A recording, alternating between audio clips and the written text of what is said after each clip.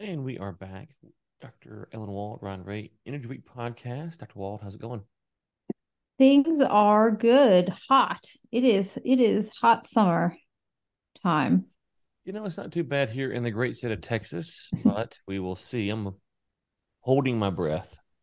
I'm holding my breath. So last summer was absolutely brutal. Started in May. So hopefully this year we're off to a little bit cooler start and that will continue. Or I was go thinking ahead. of you the other day. I read something about battery storage in Texas. I'm trying to remember exactly what it was, but it was basically this idea that someone was arguing that Texas needs to build a lot of battery storage because they Oh, have all this wind power and I was even wondering, is that even feasible in Texas given how hot it gets? I mean, how much wouldn't you need air conditioning just to keep the batteries cool enough? mm, I don't know. I was wondering if percent you knew West anything about that. Texas. Yeah, you got in West Texas, it gets hot. So I don't know. I don't know if they could. Yeah, that's a good question. I don't know. I hadn't looked into that. I know a few years ago a group that did a project in like Dubai, I think it was. It was a huge solar project, and the batteries all were ruined within like in a year or two. And so yeah. I'm not surprised. It is, oh my God, I've never been so hot in my life as I was in Dubai. Mm, Well, it was 2 summers ago. So it was like right around now. It was like June. And I had to go, most things in Dubai are like right on the water, and sometimes you get some breezes, but this was like a little bit inland, and I had to go interview somebody, and it was at his house. mm, And so there's not like houses in the United States where, there's like a vestibule or you like know it. It's just like it's much more, I guess, like Spanish style kind of where there's just like walls and you ring a doorbell and you just like have to wait outside in the baking sun. It was the middle of the day and I'm wearing like pants and a shirt. I'm not like wearing a, linen dress or anything. I'm like hmm. dressed and oh my God, I looked at my phone. I think it was 121 degrees. Oh yeah, that's way hot. I thought I was gonna melt before they like came to the door to let me in. Oh, that's yeah. That's Anyway, cool. I've been in. I people think and I've been in batteries 115, I think, in melting. West Texas, but not 121. That's brutal. Yeah. Okay, let's look at let's see here. Commodities slide as investors bet on economic slowdown in for reference at the time of this recording, which is on Monday, June 5th. Brent's at 77, WTI's at 72. Both are in the green for now. And we had, of course, an OPEC announcement which came down, was that yesterday, this morning? Yeah, I feel like this article was written before things really started. Let's say Mm-hmm. 5:30 a.m. Mm-hmm. Except that Mm-hmm. OPEC made its decision yesterday. So Yeah, yesterday. Mm-hmm. And so, what do we make of the market response so far? Not up a the lot. OPEC, I Yeah, mean, up a dollar. yeah, I mean, I think this morning, this I talked to Bloomberg this morning at 7 and it was up 1.9% oil. I'm not surprised. I thought they would get a little bit of a bounce because they technically announced a cut, but it's a Saudi unilateral voluntary cut. And just for the month of July, although it could be extended. I think the market is rather unimpressed with that, especially considering that they've been teasing in across the board cut. Now it's interesting to think about it like, okay, well, is it better for OPEC Plus as a whole to say they're going to cut 1 million barrels a day and they do their whole thing where it's like everyone cuts by a certain percentage, so everyone's cutting the same percentage, but then you've got countries that aren't actually producing that much, so they don't even have to cut. And so you end up not actually getting 1 million barrels removed from the market. Or is it better to have Saudi Arabia be like, oh, we're just going to cut 1 million barrels a day? Like, then you actually know that oil will be off the market. Although maybe, so here's the other thing. I didn't say this when I was talking on the news about this. So it's another gem. Okay, so Saudi Arabia says we're going to cut production. That doesn't necessarily mean they're going to cut from exports because they can still um, fill orders with oil that they have in storage. So I think Aramco was issuing its OSPs and they're definitely higher, but if we see stronger demand, I bet Aramco is not going to be like, sorry, no oil. I bet they'll fill um from storage. Yeah. So, I mean, I haven't seen the recent numbers, but to average 90, we have to get these prices up pretty Yeah, quick. we're not going to average 90. I I mean, mean, come on. I mean, right? like there'd have to be like a war or, like some sort of like big, something big that takes a lot of oil Mhm. off the market to actually average 90. Yeah. I get that the Saudis want to like 85, but it doesn't seem like that's where sentiment is. It doesn't seem like that's where the physical market even is. I mean, Saudi's going to end up cutting down to what are they going to be producing? Only like 9 million barrels a day. Um, once they cut. And, the more they go down, like if they keep trying to single-handedly manage this issue with supply by cutting their own supply, they're going to wind up in a 1980s situation again, where they just cut and cut and cut, and they're not really able to do anything, and they end up hurting themselves. Yeah, it's interesting because if you keep the million barrels on for a few more months, demand summer driving season's here, demand might pick up, who knows, we'll see. Prices trend downward. And if you trend the prices downward to say October, November, they're 50 to 60. Mm, You might see the West Texas Permian stuff plans for next year pull back some, right? And so then that's you big. you could have maybe a U.S. shale production cut, if you will, by trending the prices down. But they don't seem to be interested in doing that, which is interesting because they're taking barrels off the market and the price isn't responding to compensate them. So it's kind of shooting themselves in the foot twice, it seems. Yeah, you know what's funny? I actually I wrote in my investing.com column this week. I was like, here's some potential scenarios for what they could do. A unilateral Saudi cut, I don't think was one of them, although I did say more voluntary cuts, so I guess that counts. But my third thing was, what if they come through with a production increase? Mm, Because I was thinking like the way that ABS works is like he really wants to surprise people. And what would be more surprising than a price increase, mm-hmm.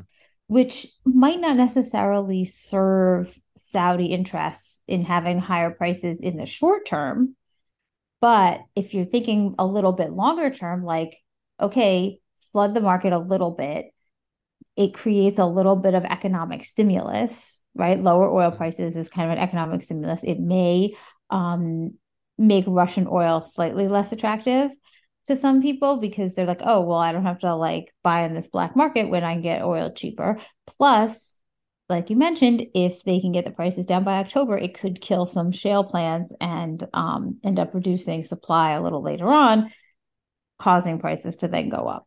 I don't think they want to like play like that. But that's it's not necessarily a bad move. Yeah, I don't know what it's going to take to get the prices up, but if this another million barrel cut doesn't do it, and as you mentioned, it might not actually turn out to be one, so who knows? But if you see this cut through the summer and the prices don't rebound, at some point we got to start talking about how weak the economy is, right? Yeah, and it's such mixed signals. Like I was listening to Bloomberg, and people are like, "Yeah, in a lot of respects, the economy's doing great. Like we're basically like out of recession territory." And then other people are like, "Well, actually, like consumer spending in the mid to higher ranges of the consumers is actually starting to really take a hit. People's credit card, stuff is coming back to them, and the student loan, people are going to have to start paying back their student loans again. They're saying that, and a lot of people are saying that the job opportunities in kind of the more like upper part of the economy. Not they're like there's a lot of jobs available in the lower parts of the economy, but not in the like mid range or professional stuff. And these people are feeling kind of a crunch. So that can also have an effect, consumer wise, on the economy. So it's really a good question. Is the economy going to get worse? Is it just going to kind of stagnate-ish? Are we in a like stagflation kind of area?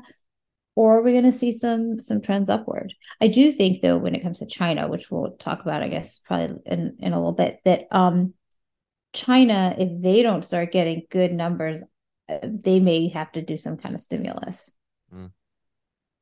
Yeah, I mean, if you just took, and I know you can't take a single indicator about the economy, but as we alluded to, a lot of the predictions were 90, 95, maybe 100.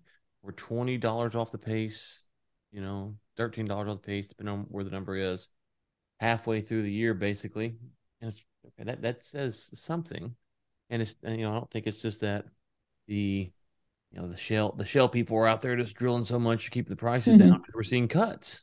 We're seeing cuts, and so and we've talked with the Dallas Fed and whatnot. So it's interesting to see how that narrative shapes up.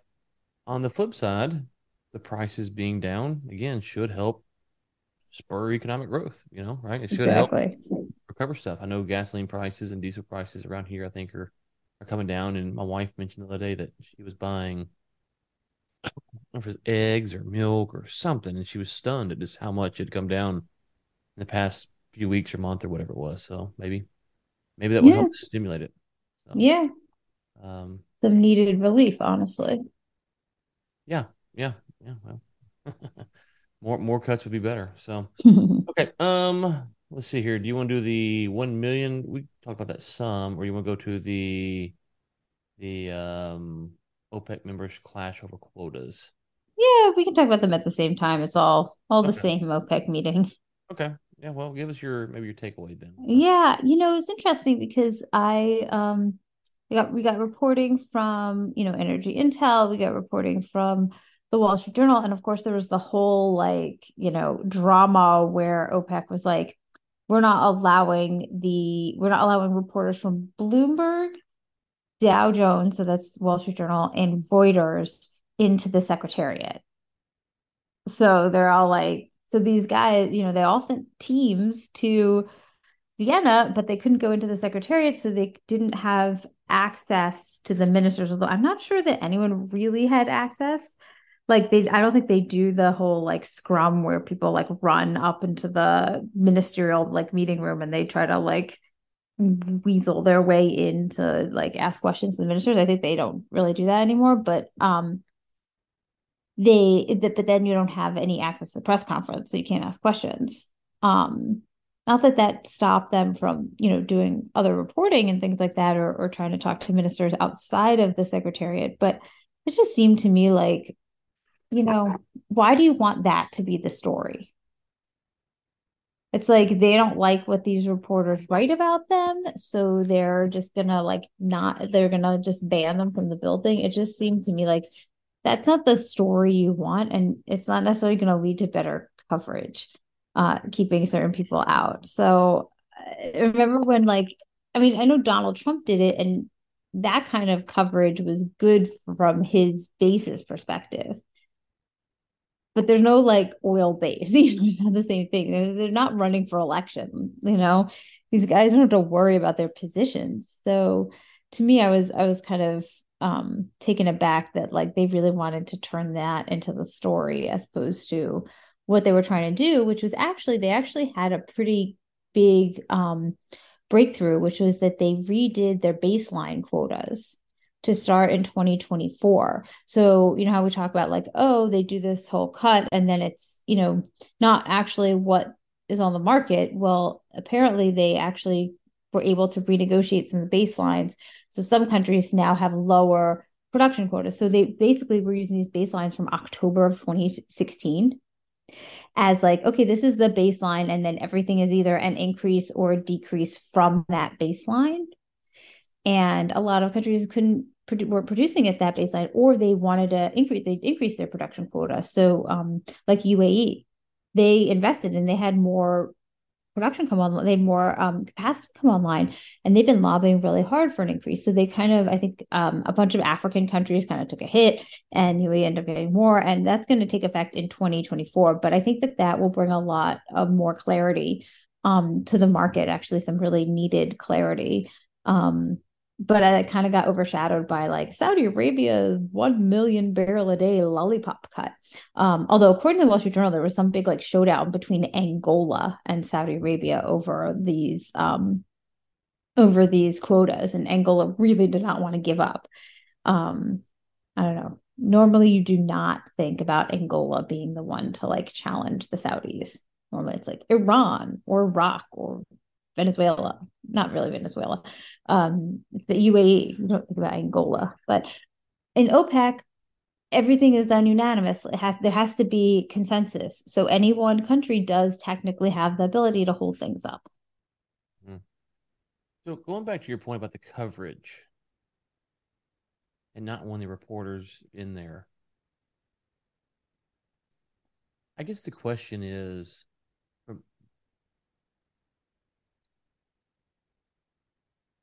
you said, well, they've got something that they want to get out. Um, and I'm sure, like any other organization, they get tired of leaks and stuff being put out to the press they have to respond to. But from the larger standpoint, does it matter the coverage that they get? Because ultimately, isn't it just down to, it's like a sports game.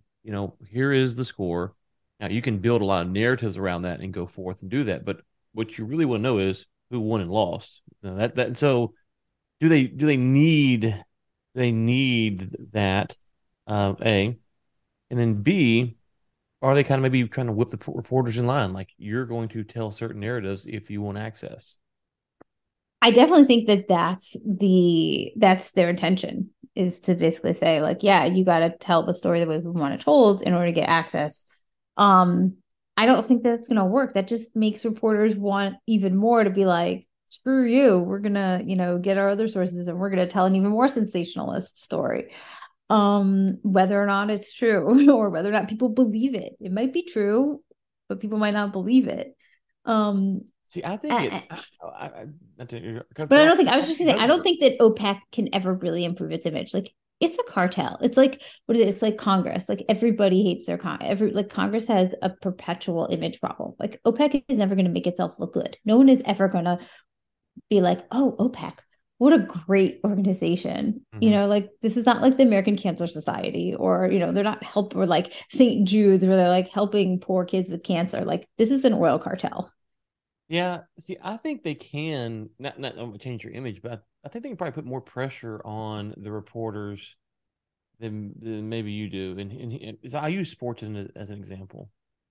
If you turn on sports reporting, you will watch how they cover athletes at ESPN or Fox or CBS, and they'll talk about them. They'll be critical, but they'll talk about them in a certain way. If you turn on a random social media YouTube channel talking about sports, then they're kind of just ripping it.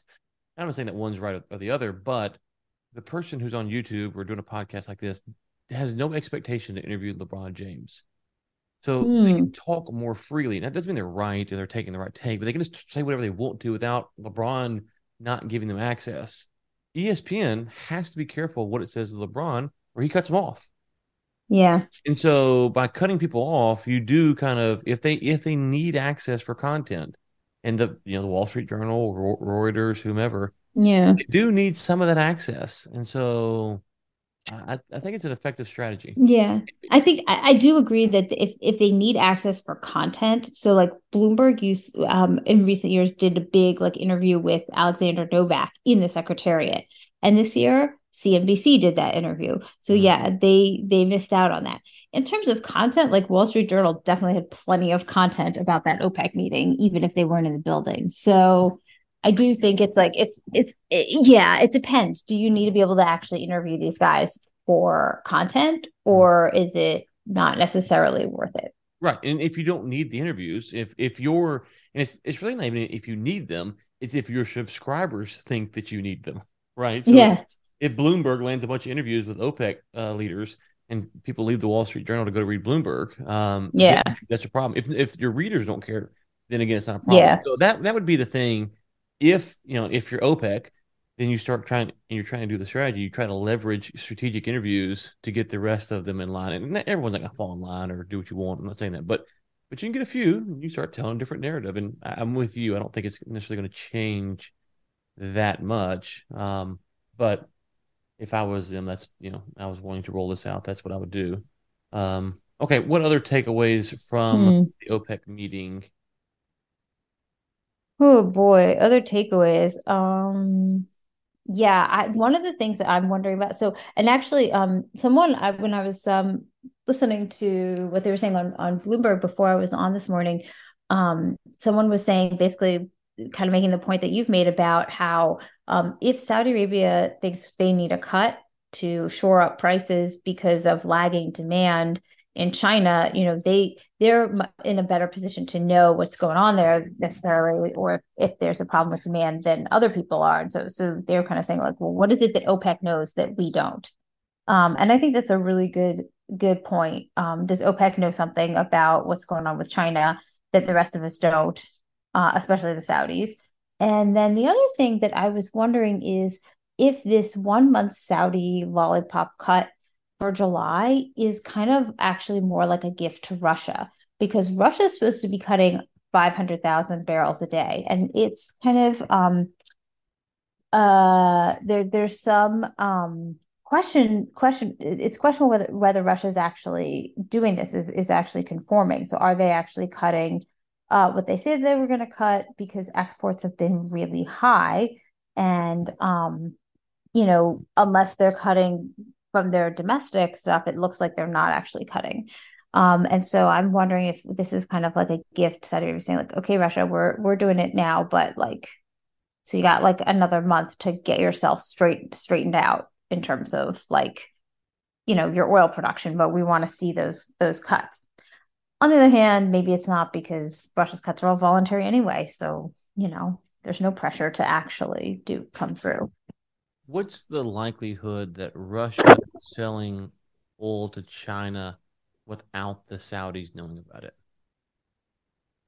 Um, I think the Saudis probably have a very good idea of what's going where, although my guess is that like maybe some of the tanker tracking services know better. Um, I mean, I think the Saudis have a very good handle on oil sales to China. I don't think that they're all that concerned about their so-called market share in China. They just signed a bunch of JV contracts that are going to increase their sales to China by almost $1 million over the next few years. I'm sorry, 1 million barrels a day, but over the next few years. So, they've got that locked up.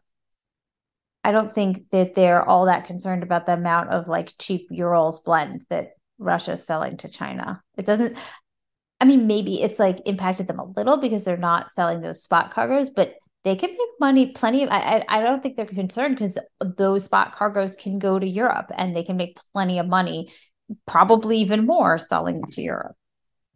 Okay. All right. Speaking of China, I think this is our last piece of the day. China is drilling a 10,000-meter deep hole into the earth, which is 32,808 feet for any country who's landed on the moon. You need that translation there. Okay, Dr. Wald, what that's a deep hole, just to be clear. Like that's really deep. That's really Yeah, deep. what is going on there? I don't know. I mean, I was interested as to why there's a big picture of an oil derrick with this. Um, they claim that this is an ultra deep oil and gas area, Mhm, mhm, mhm, with reserves of 100 billion tons, mhm. I guess. Or no, or this is sorry, no, this is a picture of an oil field with that. Um, yeah, like what's going on? Are they trying, like people used to go to the beach and they're like, oh, are you digging a hole to China? It's China digging a hole, you know.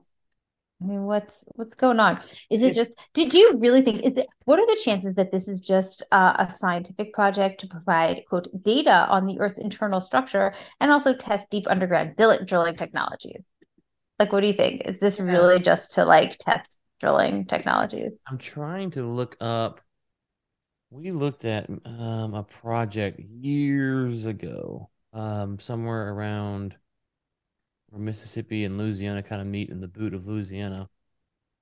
And I want to say, I can't find the name of the little play it was called. I want to say that was like a 23,000 foot drill or 28,000 foot drill. It was pretty deep, and prices didn't sustain it, so it didn't matter. And so it says it's going to take 457 days to drill. I mean, come on, is this like cover for something military? They're going to build like a secret underground, nuclear missile facility, or is this really just a big I, hole in the ground? I mean, okay, well, okay, so you drill for 457 days, so over a year to drill this thing. The amount of oil that you'd have to bring out would be substantial to recoup your cost. This is going to be super expensive. Super. I mean, so I don't. Yeah, I'm like you. I don't understand. And what's weird is it's not like it's some kind of okay. It probably is a little bit of propaganda always, but it's not the deepest hole in the world. So it's not as if they're trying to claim some kind of mantle that they've beat other countries. So yeah, I don't understand this. I don't. Like, I don't know. What would you? Maybe there's something. Maybe there's something better down there. I mean, that's They absurd. want to Thermal identify heat. mineral, and energy. What other mineral? Maybe there's like an underground like lithium mine. Yeah. Oh my gracious. I mean, yeah. I have no idea what you would do with this, the cost, and then to keep the whole functioning and all that stuff. Yeah, I don't know. It's gotta be propaganda, huh? Like this, and they're not doing it, or they're just doing it to be like, we drilled a really deep We hole. we drilled, we've studied, we've mastered, we've learned. There was some really bad, those like disaster movies. It was like a really bad movie where they had to like go into the center of the earth and like cheat, like the earth's core was gonna like stop turning. Oh God, what was this movie? Is it called The Core, maybe? Oh, yeah, this is it. The Core. Okay. Don't ask me why. It was a 2003 American science fiction disaster film. Hilary Swank, Stanley Tucci were in it. And Alfred Woodard. Wow. That's a good cast. Yeah, I mean there are others too, but okay. The film focuses on a team whose mission is to drill to the center of the Earth and set off a series of nuclear explosions in order to restart the rotation of the Earth's core. Is that what they're doing? Should we be worried that China's gonna like stop the This Earth from moving? yeah. So this field that they're drilling in, they've been drilling in since the 80s, I think. So it's not like it's a new, yeah, they'd be in the 80s. So it's not a new field. Um, but it accounts for 60% of their onshore ultra deep oil and gas reserves and 19% of the global total. So Anyway, I think we should keep an eye on it. I bet you can see it from space, like on a satellite. I think we should keep an eye on this giant hole. Maybe they needed to bury like more COVID bodies. what would it take for you to go down into a hole like that? I'd Like have to quite a be bit. like engaging in a super like important mission to restart the Earth's the I'd, rotation of the Earth's core. I'd have to be sedated. That's it. That's yeah. This I sedated. mean, if it maybe what was that hyperloop? Oh yeah, If it's like a new kind of hyperloop. yeah. I mean, the pressure's got to be insane. Yeah. Well, if they want to send us Anyway, down, you can go. I'll pass on that one. So, all right. all right, Dr. Wald, we won't be here next week, but where will we be between now and then? Let's see. I will be on Bloomberg Radio. That's later in the day on Monday, so I guess this won't be out till after then. But and I'll be on investing.com, probably discussing the implications of the OPEC meeting with Colin there. And just to let the listeners know, that on Friday I had a piece published in a new publication called The Messenger. The piece was about methane regulations in the US. So I will put the link in the show notes. All right. I will be on inside the war room. I'm not sure what we have this week, but we have something. We've got a bunch of them. So, what was today's? Pronounce. Been one of those days. But anyways, I will be there, and we will be back in 2 weeks. See you then.